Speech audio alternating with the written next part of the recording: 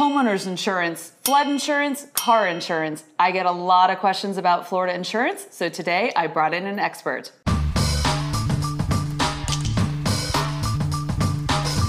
Hey everybody, Melanie Atkinson here with Smith & Associates Real Estate in beautiful Tampa Bay, Florida. And because I get so many questions about Florida insurance, and I am not an expert on Florida insurance, I brought one in. Here with me today is Maria Rodriguez, and she is a very good friend of mine, my own personal insurance agent, and she works with Rip Wechter Insurance here in the Tampa Bay area. And we're just gonna go through a whole bunch of questions and get some good information for you guys. Okay, Maria, let's start with homeowners insurance. Okay. So homeowners insurance, when people come down, a lot of times I think they expect homeowners insurance to be really expensive because they hear about hurricanes and things like that. So let's talk a little bit about a normal person moving down, buying a normal single family home here in Florida, maybe built in the 90s to brand new. Mm-hmm. Okay. The difference depends where they're coming from. If they're coming from Ohio, or a little town in Oklahoma, the difference will be, even New Jersey, the difference will be dramatic. But otherwise, we're compatible to other states, depends basically where they come from. What drives the premiums here are the ages of the home, the location, the zip code, how close to waters are you? Okay. Not because of the flooding, but because of the wind velocity. How is the wind going to affect these homes in case of a storm? Wind-driven rain, the bean counters have it all figured out. Okay. Storms are definitely everyone's concern. Yes. So let's talk about storms, hurricane deductibles, and what that means, because a lot of people don't even... Hurricane deductibles are different than, in an insurance policy, you'll have your AOP deductible, which stands for all other perils. And then you have your hurricane deductibles. Some policies have wind deductibles. So if the damage is caused by a named storm, when it hits land, it fluctuates over to the hurricane deductible. Usually it's 2%. Some agents bump it up to 5% to save money, but then you're looking at a 5% hurricane deductible on your dwelling amount. So your dwelling amount. So we'll do the math on that really quick. So say your dwelling amount is insured for $300,000 and you have a 2% insurance deductible. So if you need to use that, you would have to pay $6,000. Correct. Okay, so then if someone bumped that up to 5%, you would be talking about $15,000, which a lot of people don't have on hand. And that's why a lot of times in storm situations, you see people with tarps for a year while they gather up that deductible money to replace that roof. A lot of companies are moving forward in allowing people to buy back a lower deductible. And we give clients that option whenever possible. I'm seeing $1,000 deductible, $2,500 deductible, and a lot of people are taking advantage of it. And that's for for hurricane? For hurricane. Okay, so that's typical for the other perils. Yes, right. Exactly. So all 1,000, other perils, 2,500. Right. Okay. If the savings is substantial, we bump it up to $2,500. But if it's just under $100, you just stay at $1,000. You don't. Okay. Yeah. So a typical house, say it was built in 1997, which a lot of our suburban houses were built in the 90s, and 2,500 square feet with a pool and a screen. Off the top of your head, what would you expect that homeowner's insurance to be? What's going to drive that premium is how old is that roof. If the roof was replaced recently, and if it has all the mitigations of clips, single wraps, things like that, the secondary water resistance applied on it, you could see about $1,500 to $1,700 a year for that house. Okay, that's reasonable. Exactly. Just over. Exactly. Now, if the roof is not replaced, you're looking $2,700, maybe $2,900, depending, because we have very few companies that will entertain any homes with a roof older than between 15 to 20. They start having problems. After 20 years, we're very limited. Right. So that's a very good point. And whenever I work with clients and they come down, we have a lot of discussions about roofs and the age of roofs. A lot of sellers don't want to replace the roof because there's nothing wrong with the roof. Exactly. But the age of the roof can be very restrictive when it comes to finding and getting affordable insurance. Yes, yes. And a lot of times we will go to closing, we find them on as many options as possible. We go to closing, and then once they replace the roof, we reshop the coverage. Okay. Even if it's midterm. Okay, so that's a good possibility. If you run into a situation where the house is perfect and you like it and the seller won't replace the roof, but the price is right, and you buy the house, you can get insurance and then replace the roof yourself and then find different insurance with the deductions. Now, you touched on wind mitigation a little bit during that answer, so I wanted to just go into that a little bit more because that's something that we do here in Florida all the time, so it's normal for us, but for people moving from out of state, they don't really necessarily know what a wind mitigation is, so explain that. When a roof is replaced, you get a special inspection. It's called the wind mitigation inspection. And on that inspection, it gives the date the permits were pulled. Very important that permits are pulled. It states what attached that roof to the house. Depending on what attached the roof, they get different credits. There's like 4 different options. Did the client spend money on the secondary water resistance? Which is what? They apply, I've seen it rolled on, and then I've seen it almost like a laminate that they put over the roof to protect it from water penetrating that roof. Okay, so even on a shingle roof? Yes, on a shingle roof. And it's a nice credit. Okay. It's a nice credit. And we could guess on the credits, but I've seen anywhere, if no permits were pulled and it has toenails as the attachment, I've seen a $50 credit. Toenails? Yes, that's one of the options. Now, if it has everything, I've seen up to a $1,500 credit. Okay. So that's significant for sure. So we could guess, but it's so difficult because we don't, until the inspector gets in the attic, takes the pictures, and it's very specific. They have to measure and we have to document. Yes, as a realtor, and whenever we're doing wind mitigation inspections during the inspection process, I would say that's one of the things that is interesting and frustrating too.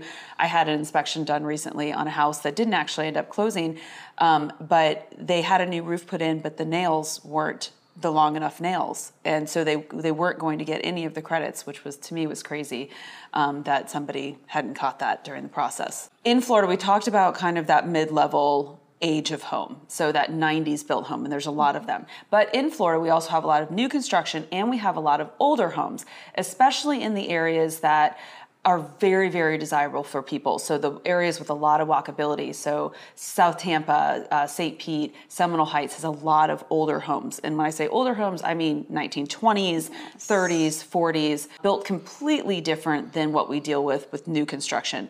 So let's start with new construction and then we'll move into the older homes. So with new construction. It's a beautiful thing, new construction. Oh, it's a beautiful thing. It's like free insurance. Yeah. It's, we love quoting them. All the companies love them. You could get a quote as low as $500, $600 for new construction, right? Depending on the type of construction they used, what kind of attachments they used on the roof, things like that. So we love new construction. So you're getting all of the credits because all of the construction are done up to current code. Correct. Most of the new builders are providing some sort of hurricane shutters or impact windows. Obviously, you have new roofs. So how long does that last? How long is a house considered like new? I start to see the premiums start to creep up after 10 years. 10 years. Wow, that's a long time. Yeah. When you think about it, most of the risk goes back to the builder. True, because they have warranties. So the majority of the risks goes back to the builders. But that's when I start to see it creep up. They start asking for different underwriting requirements, things like that. 10, they don't bug the clients too much, but that's when I start to see a little shift. Then 20 years, after 20 years, some companies want inspections, they want 4 points, they want to make sure everything is up to date. Then the roof becomes an issue. Right.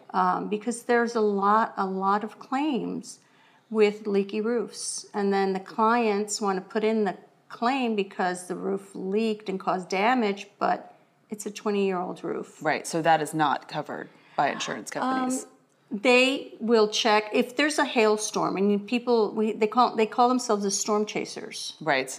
And dealing with this a lot. Yes, and they knock on the doors and tell them you don't have to pay for your roof. Let us help you, and But the companies, insurance companies, they have engineers that will take the shingles and determine, along with NOAA reports, was there truly a storm that went by this property or not? Right. And is that hail damage? Right. And there has to be a percentage of the damage on the roof. It just can't be 2 shingles that fell off. Right. Their goal for these storm chasers is for the clients to sign assignment of benefits. So then they're stuck because they're giving them all the power. Right. So it's a problem. A lot of times the roof is not covered because it's a 20-year-old roof. Right. Okay. So a roof isn't covered just because of its age. No. Okay. No, you have to think of insurance as something that happens sudden and accidental. What Not basic home owner maintenance. maintenance. And that actually is something that people don't realize a lot of times. So new construction, we love in the insurance world. Now, how about those older homes, those really, really cute bungalows that everybody wants? Aren't they They're perfect? adorable. They're adorable. It comes with a price tag, especially if it's an open foundation. An open foundation is considered higher risk because of the backdraft. Okay, so open foundation meaning a crawl space. A crawl space with nothing around it. Okay. And then you see them in Seminole Heights and South Tampa. The house does have to breathe.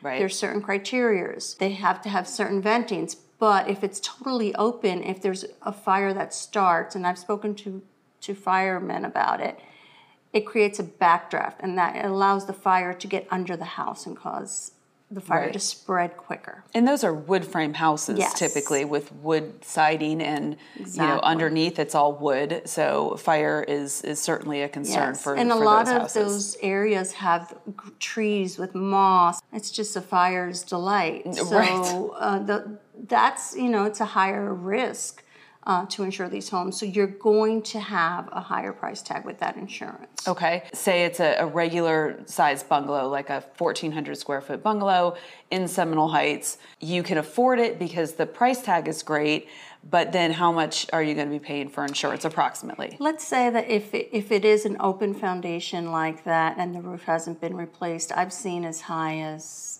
$2,900 a year, $3,200 a year, and that's without claims history. Right. Because the insurance score does come into play. Right. Right now I have a client that I just rewrote her. She had 4 claims. She has a bungalow. On that one house? On the one house. She kept calling, not realizing that every time she called, they were putting in an elderly lady, and her insurance is $4,500. Wow, that does get up there. So yes, but usually it'll run between $1,900 and $2,300, depending on what updates have been made to that house, and the roof is a big. So electric updates, plumbing updates, roof updates, and a closed crawl space. Yes. So keep that in mind if you're shopping for older homes. Mm-hmm. Absolutely. Another thing that we've started to run into is the plumbing polyurethane. Polybutylene pipes? Yes. Yes, poly pipes. And that's something, if it comes up in an inspection, that's when you call me. Poly pipes are something that was actually in one of the suburbs that I work in a lot. They did a lot of those in the early 90s. So I can always see them when I come into a house, so it becomes an issue that I try to address even before negotiating anything. But a lot of people don't recognize them necessarily, so it is an issue. That's a lot on homeowners insurance, but we have a lot more to cover. So let's go to everyone's favorite subject of flood insurance. You even knew what I was going to say before I said it. I would say questions that I get asked, this is probably the number one question that I get asked. Everyone assumes when you move to Florida that you're going to need flood insurance. It's not true necessarily. And I think people are surprised at how often it's not needed. For instance, I live in South Tampa. I literally live on a peninsula surrounded by water, but I am not required to have flood insurance. So the other question I get is people always want to know, what would the flood insurance be on this house, and this house, of which I cannot answer. And please explain to everybody why I can't answer that. Okay. Flood insurance is mandated it's regulated by FEMA. And now we do have a lot of private markets coming into that pool that they want to write flood insurance, Okay. which is welcome, but not all lenders will accept it. Okay. So that's something to keep in mind in the back of your memory bank with everything else. So real quick, just before you continue on, so everyone understands the distinction, if you buy a house cash, you don't have to get flood insurance because it's your house. It's your house. You're the assuming lender the risk. is the one that's requiring the flood insurance to protect their investment. Yes. You call me with a client, I bring up the property flood zone determination. Okay. All of Florida is considered a flood zone. It's divided between hazardous and preferred. Okay. When it's Hazardous a and preferred zone like this property, it's a much less premium, and it's gates that you could purchase. The max is $250,000. For $100,000, it's $560 for the year, Yes. and it covers you for flood, Right. rising water. Your homeowner's insurance does not cover you. Flood insurance covers what? Rising water, So from the ground up. Think Hurricane Katrina. yes. So Hurricane Katrina, most of the damage that was done, or a lot of the damage that was done, was from the ground up, correct? Yes. So all of those people who had regular homeowners insurance and didn't necessarily think that they were in a flood zone were all of a sudden in a flood zone and didn't have coverage because their insurance, their regular insurance, wouldn't cover the damage. Very important to get flood insurance regardless of where you live. Yes. Even Hurricane Harvey. Yes, Harvey was another one. A lot of people in Texas, they were not in a hazardous flood zone, so they didn't carry the coverage. Right. So if you are in a hazardous flood zone, then we need, depending on the age of the house, well, actually now with FEMA is changing all the flood maps throughout the country. It's not just us. Yes. Right now, Hillsborough County, we're in the appeal stage. It was supposed to be made permanent in the summer, but now they've pushed it back a little bit to the fall. April 1st, some changes are coming down the pipeline. Yes, I saw that. As of today, and that's one thing that with insurance, change is constant. So we get the elevation certificate. The elevation certificate is like it's like the fingerprint of the house. Okay, elevation certificate. And that tells us when this house was built, did they add venting to let water flow through? How high above base flood level was this house built? All those little things, and the venting, they have to be 1 square inch per square foot of the property. There's so many, it's just not like agents will call me and say, I need a quote. And you can't give them an accurate quote without an elevation certificate. Right, without information, there's just too many scenarios to guess. So Right, and so it's our challenge as well as agents to provide correct insurance information. If a seller doesn't have an elevation certificate and a recent elevation certificate, then that becomes something that we have to get before we can even get a proper flood insurance quote. So flood insurance is definitely something that takes time to properly quote. Correct. And then the higher the house, the lower the premium. Right, so the higher the elevation. So now today with new construction, you see everybody building everything up with the proper venting. Yes. And even the AC units and everything are up. And FEMA is giving grants for people that want to elevate their houses. How do you do that? Oh, could you imagine the red tape? Well, does it qualify? There's a whole bunch of things. But one thing that FEMA is saying is that they're going to allow some grandfathering back into the picture, which is a good thing. Time will tell. Yes, I know, and flood insurance is constantly changing, and I know we're waiting for those changes in the map. Another question I get is flood insurance for a primary homeowner and then for an investment or second home. Yes. Is there a cost difference? There is. A few years ago, FEMA imposed a surcharge. So if it's a secondary home that someone has, they impose a surcharge, $250 per year. On the news, and I think what people hear and they get scared about is, you hear these reports about someone's flood insurance went up to $10,000 a year. Why would that happen to somebody? If they had a flood policy, because when you have a flood policy, it goes up gradually. Okay. Every year. There are limits imposed as to how much it could go up.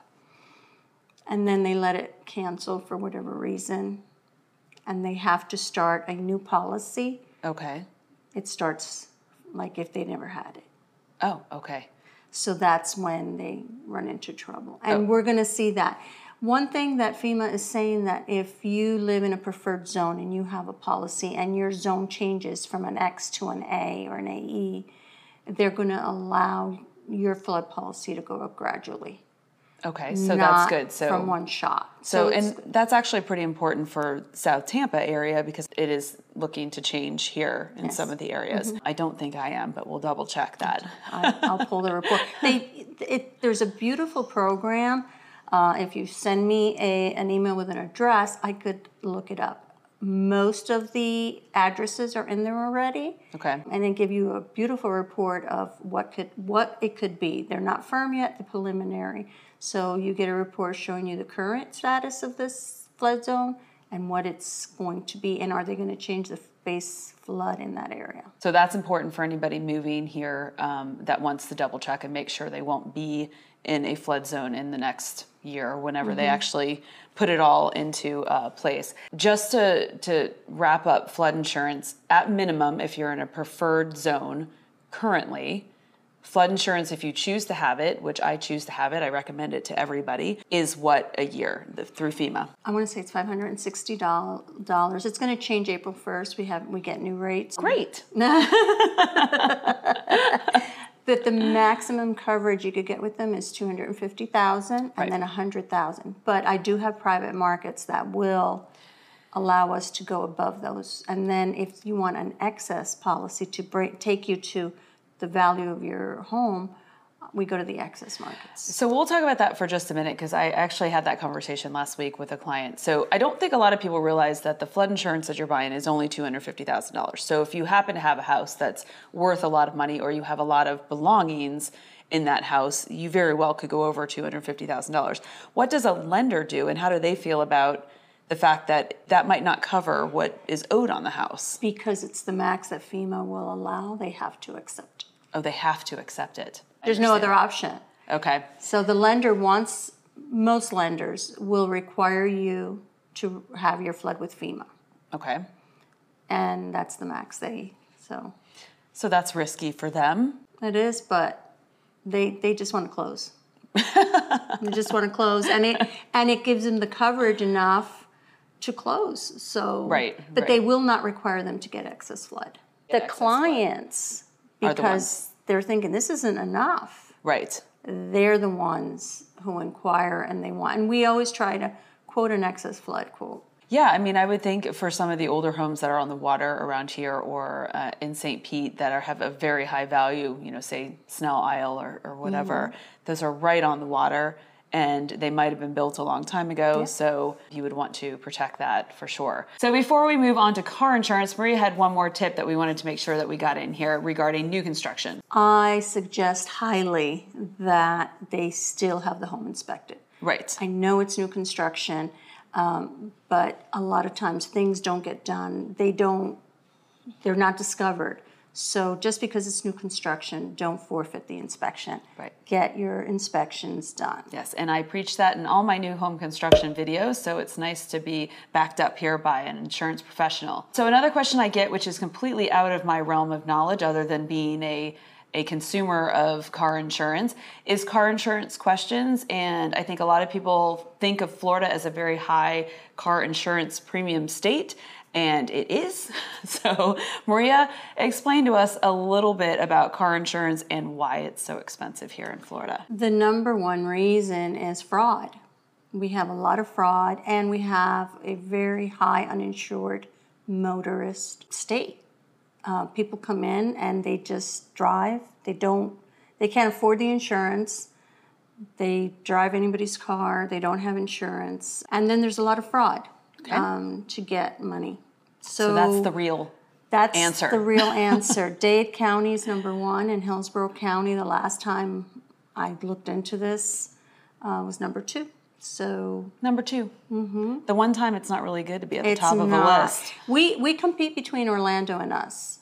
Okay, so Orlando's up there too, see? We have a lot of transplants, and too, in Dade County, the way they explained it to me was you have a lot of people coming into the country that have never driven before. Right, and they don't get, do they get a license? They don't even get a license? A lot of people don't even have licenses, right, and no insurance.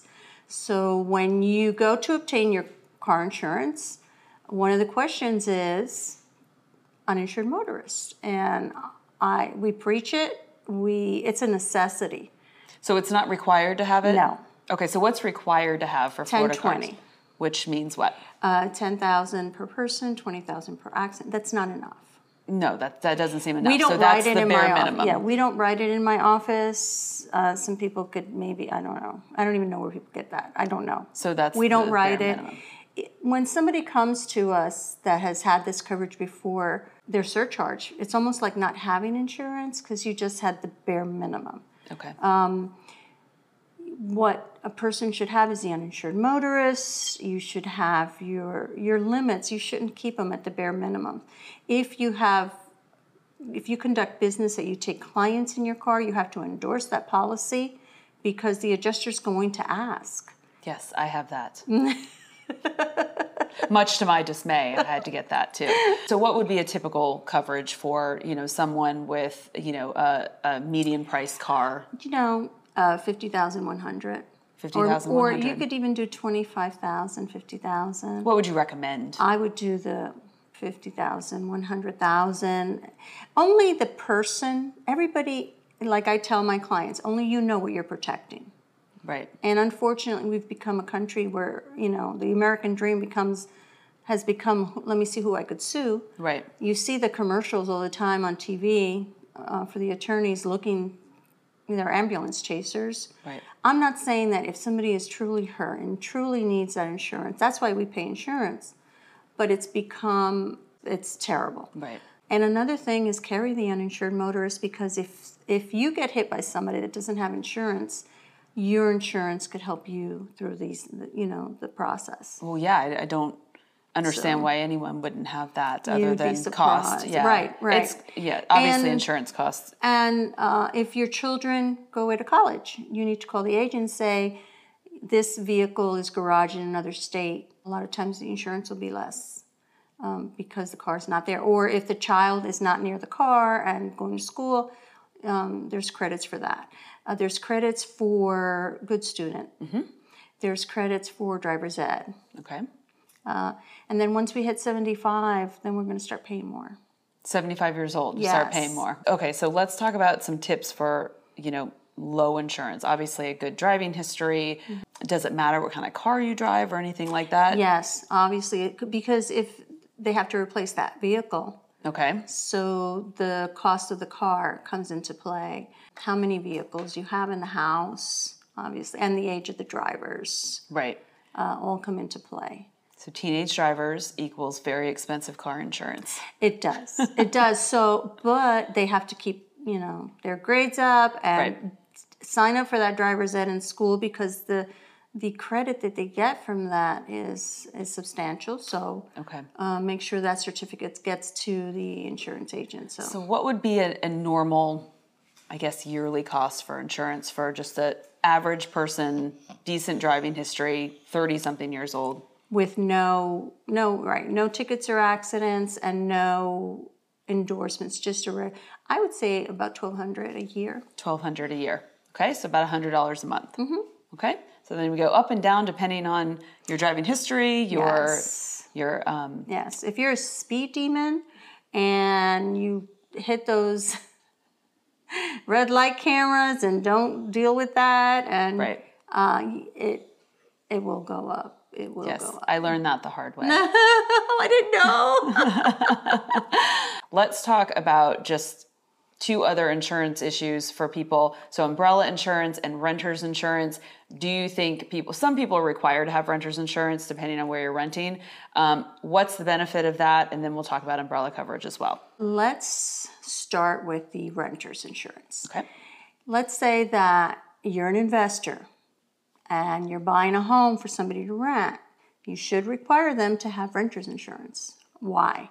That puts a layer of protection between you and anything that tenant's going to do in the house that you own. In the lease, there's a waiver that says, I'm waiving the right to have this. And that's fine. That's if the owner is making an educated decision not to have that renter. If they have a pet, there is renter's insurance that will provide animal liability for that dog. Isn't it a protection, for both sides? So as a renter, wouldn't you want insurance anyway to protect your things? Exactly, because the owner will not be responsible for your personal belongings. And the renter's insurance will provide loss of use. Okay. So let's say that there's a fire, you're displaced. That renter's insurance will provide you the money for the cost to go find another place, security deposit, or, you were displaced. Right. And renter's insurance, approximately how much is it? For 20, I just quoted one this morning. For $20,000 with $100,000 liability, it was $127 a year. A year? Well, that seems silly not to get that. $127 to protect your stuff and yourself. Exactly. Come on, people. Exactly. No, exactly. And that's why I encourage my clients, when they're going to rent their house, it's a nominal expense for that person.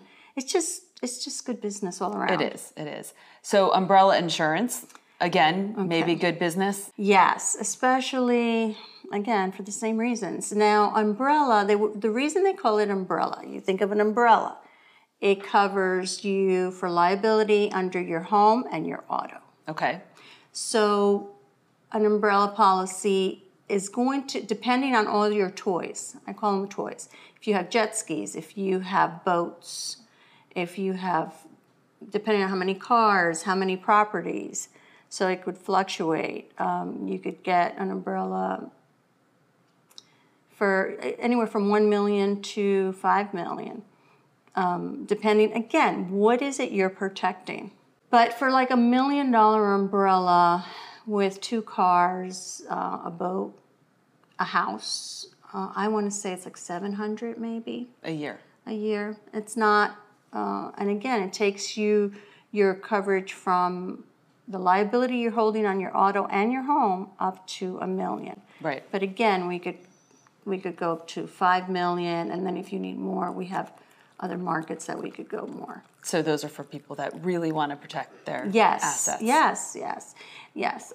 Some people, they title their properties under LLCs or trusts, but if somebody doesn't want to do all of that, that's the route they go. They get an umbrella policy, they cover themselves for everything up to, again, the amount they figure, I need this much. So I hope that was helpful for everybody. I know that you might have even more questions after all of that. Maria is available to answer questions via her email or to give you some new quotes if you're looking for some new insurance. Maria does recommend that you have your insurance, the whole package, looked at once a year to make sure that you're paying the best rates that you possibly can. And also, please remember, if you make major changes to your property, to contact your insurance person right away. You've been listening to the Melanie Loves Tampa Bay podcast experience.